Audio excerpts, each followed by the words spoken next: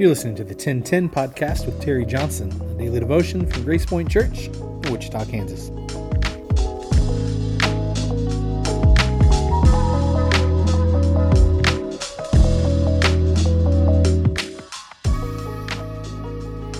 Well, hello there. My name is Terry Johnson. I'm a pastor at Grace Point Church here in Wichita, Kansas. We've designed this podcast to be used as kind of a starting point for your daily devotion. We're going to keep things short each day, as the goal would be that you could listen to this on your drive to or from work, or just really any time during the day. We're going to read some scriptures, share a few thoughts, spend some time in prayer together, and really give you an opportunity to truly apply it all to your life. So I invite you to join me in my study each day as I walk through the Bible and explore the different parts of Scripture. Well, hello again. Today is February 15th. It's a Thursday, almost to the end of the week. Thanks for joining us and hanging out with us. As you remember, we are in a 40-day season called Lent. It's our journey up into Easter.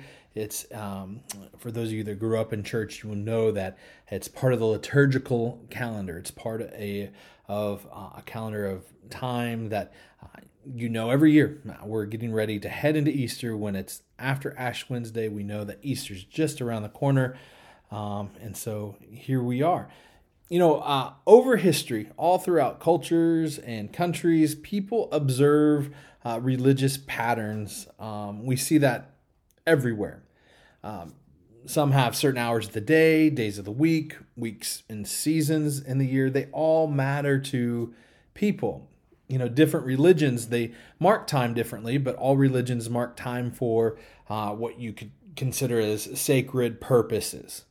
And Jesus' earthly parents, they were no different. Luke emphasized the patterns observed by Mary and Joseph and Jesus in his gospel, and telling the story of when a young Jesus got separated from his parents and then being found later by them in the temple. Luke points out some very poignant words that we just fly over in Luke chapter 2, right around verses 41 through 40 or 41 through 52. He says, "Now every year," and then he goes on to say, "they went up as usual for the festival." And then Luke also describes how Mary and Joseph names Jesus according to tradition and how they dedicated him at the temple. He says, according to the law of Moses. So they were people of patterns. And so that's kind of what we're seeing happen through this season. We are creating patterns in our life. That's why Easter in this season of Lent is what you can say significant for the church. And I want to read today from the book of John, actually, chapter 1. If you would, you can join me, chapter 1, verses 19 through 34. It says this, "Now this was John's testimony when the Jewish leaders in Jerusalem sent priests and Levites to ask him who he was. He didn't fail to confess, but confessed freely, 'I'm not the Messiah.' And they asked him, 'Then who are you? Are you Elijah?' He said, 'I'm not.' They said, 'Are you the prophet?' He answers, 'No.' Finally, they ask, 'Who are you? Give us an answer to take back to those who sent us. What do you say about yourself?' Now, John replied in the words of Isaiah the prophet, 'I'm the voice of one calling in the wilderness, make straight the way for the Lord.' Now the Pharisees who had been sent questioned him, 'Why then do you baptize if you're not the Messiah, nor Elijah, nor the prophet?' John replies, 'I baptize with water, but among you stands one you do not know. He is the one who comes after me, the straps of whose sandals I'm not worthy to even untie.' This all happened at Bethany on the other side of the Jordan where John was baptizing. Now the next day John saw Jesus coming toward him and said, 'Look, the Lamb of God who takes away the sin of the world. This is the one I meant when I said, a man who comes after me has surpassed me because he was before me. I myself did not know him, but the reason I came baptizing with water was that he might be revealed to Israel. Then John gave this testimony: I saw the Spirit come down from heaven as a dove and remain on him. And I myself did not know him, but the one who sent me to baptize with water told me, the man on whom you see the Spirit come down and remain is the one who will baptize with the Holy Spirit. I have seen and I testify that this is God's chosen one. So we're talking about journey here. We're talking about traveling, and maybe some of you are listening to this on your drive to work, or maybe from work, in your car somewhere. And you know what really irritates me? I personally really dislike the times when I have to go someplace and the directions are not clear. For many of us, we have GPS navigation systems. We have it on our phone. Some of us have it in our car. So we rely a lot on those. But have you ever been given the wrong directions, or maybe the address you given was wrong, and so you kind of just end up in the wrong place? Or maybe some of you remember back before there was GPS or Garmin's or any of that stuff, and we had to deal with an atlas, or we had to deal with handwritten directions. We go to the lake every summer. We spend a good week down there. It's an amazing time for our family. Now, when we first started going back in the early 2000s, like 20 years ago, we were given a photocopy of a map, and we were given handwritten directions. And some of the directions were a little bit confusing. We had to look for specific landmarks. We had to look for a specific tree. One year the tree was gone, and so we didn't have that tree. But we had these handwritten directions that there were years that we just read them just a little bit wrong, and we were taking the long way around. And so we just get irritated by things like that. I remember even recently, I got turned around out on the east side of town, and I ended up where I was going, knowing that I was trying to get there early to not have to wait in line. But when I got there, there was this long line, which irritated me even more because not only was I late, but I got to where I was going wrong. And so I hate when you get to the wrong line the wrong way.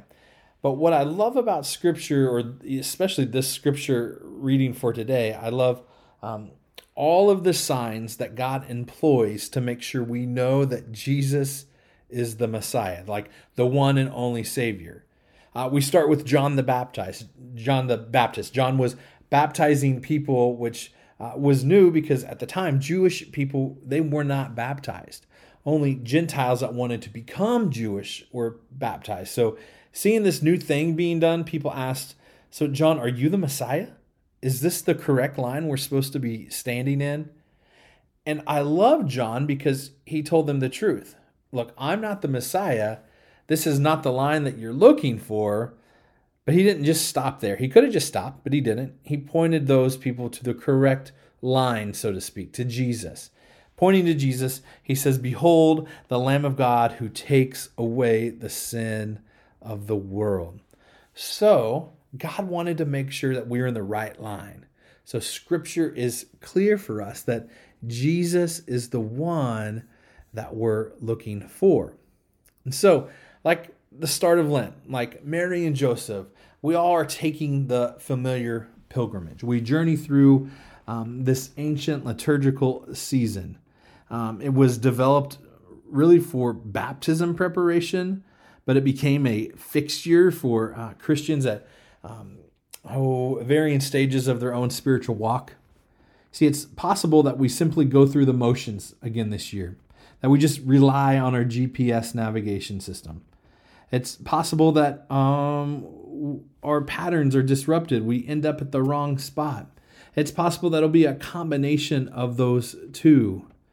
But Jesus, who gives us the days of the week, who makes one holy, who gives us the seasons of the year and sets apart some for special purpose, he teaches us to number our days, right? That we may gain hearts of wisdom. And so that when we are pointed to a different line, when we're pointed into a different direction, we will understand who Jesus is. Well, again, thanks for hanging out today.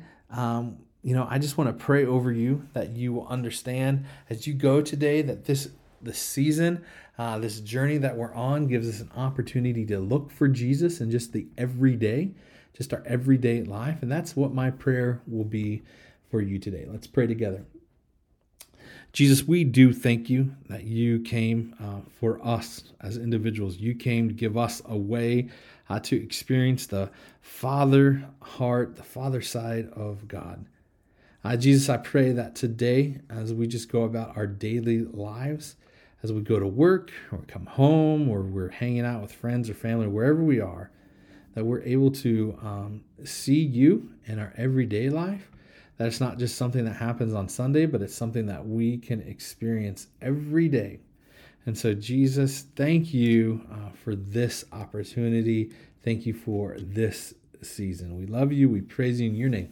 Amen. Well, thanks, guys, for hanging out once again. Tomorrow's Friday. Have an awesome rest of your day. May you continue to experience the blessings of God, and may you continue to experience the fullness of life that Jesus has promised. You guys take care. We'll see you tomorrow.